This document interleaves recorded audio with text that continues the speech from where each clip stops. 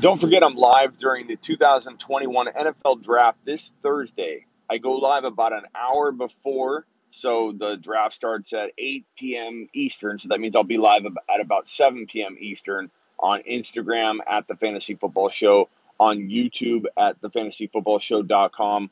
And you can, of course, find everything I have, all my links to all my content at Smitty1, the number one.com. Guys, this is going to be an epic NFL draft. We haven't seen anything like this ever before. If you think about 2019, we had to wait so long for offensive skill position players to be drafted. This draft is loaded with offensive skill position players. We're going to have something like 15 potential offensive skill position players, from quarterbacks to running backs to tight end to wide receivers. We're going to have about 15 of those guys go by, I don't know, pick 35, 36. If you take a little bit of that second round and lump it together with this first round, maybe 12 to 15 in the top 32. So in round one, we could be looking at 12 to 15 offensive skill position players. It was crazy last year waiting for a quarterback even to get drafted. This is going to be insane. Five quarterbacks in the top 10 potentially. You got a shot at it if a trade happens. Four quarterbacks going in the top four straight quarterbacks. It's going to be insane. It's going to be absolutely insane. Kyle Pitts potentially going number 4 overall. You've got Devonta Smith, Jamar Chase, and Waddle all potentially going in the top 15. You have 2 running backs, at least one, in my opinion. Everybody's got a different opinion on this, but I think at least one, potentially 2 running backs will go in the first round in this particular NFL draft. Given the team needs, given where those teams are falling in this NFL draft, it's going to be insane. A lot of fantasy football production coming out of this draft. And I would say one of the most talented draft classes we've seen in a long, long time. Are the wide receivers better than last year's? No. But overall, if you look at the impact that Trevor Lawrence will probably have in Jacksonville, Wilson will probably have in New York.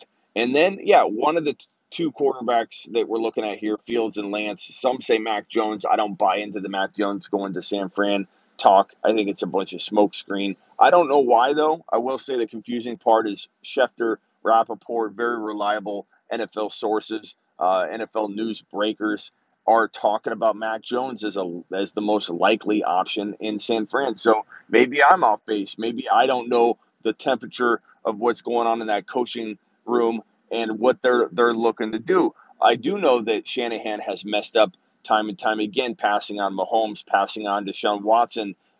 In my opinion, not aggressively going after Stafford strong enough. But they had a plan in place. I believe the plan was to go trade for Deshaun Watson. The package that they ended up using to get that number 3 pick, many people I've talked to say that package was designed for Deshaun Watson until the news broke and Deshaun Watson was off the table.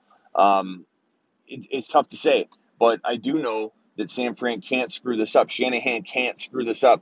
Everything is on the line with this number 3 overall pick and making sure the right quarterback is drafted into this Niner system. And if Shanahan falters, missteps, or misses, then his job and future coaching is on the line.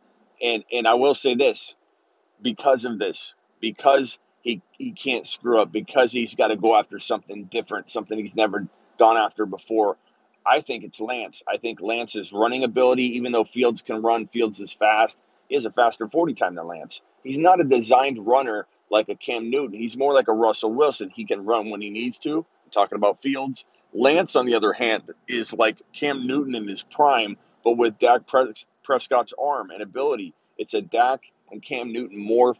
I think it gives the Niners a dual threat that they have never had, but always watched opposing defenses torment them with. The Cardinals, the Seahawks. This has been the crutch, the kryptonite against that San Fran defense, and I think Shanahan wants a little taste of it himself, and he wants to be able to dish it out to other defenses and finally give them a taste of their own medicine on the ground. It gives them a multiple touchdown and production avenues they've never had before on the ground. Imagine Lance running for 50 yards and a touchdown per game with that running attack that they've got that's top 3 in the league. And then you mix in Kittle, Debo, Ayuk, and a very good arm that Lance has. Lance is not just a project. Everyone says Lance is a project. I disagree. I think Lance is the pick. I think Lance sets the tone for this entire NFL draft, and it'll trickle down and kind of shape the direction of it.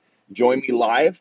I'll be live for freaking, I don't know, 3 hours, 4 hours, who knows? As long as it takes an hour before. If we need to go live an hour after to break down these landing spots in the first round, we'll do it. And I'm gonna have the quad box, my Niner gang from Instagram, on with me during the top 10 picks, at least, where we break down the Niner pick and we break down the implications of it and everything. It's going to be all live, thefantasyfootballshow.com or Instagram at the Fantasy Football Show. Join me.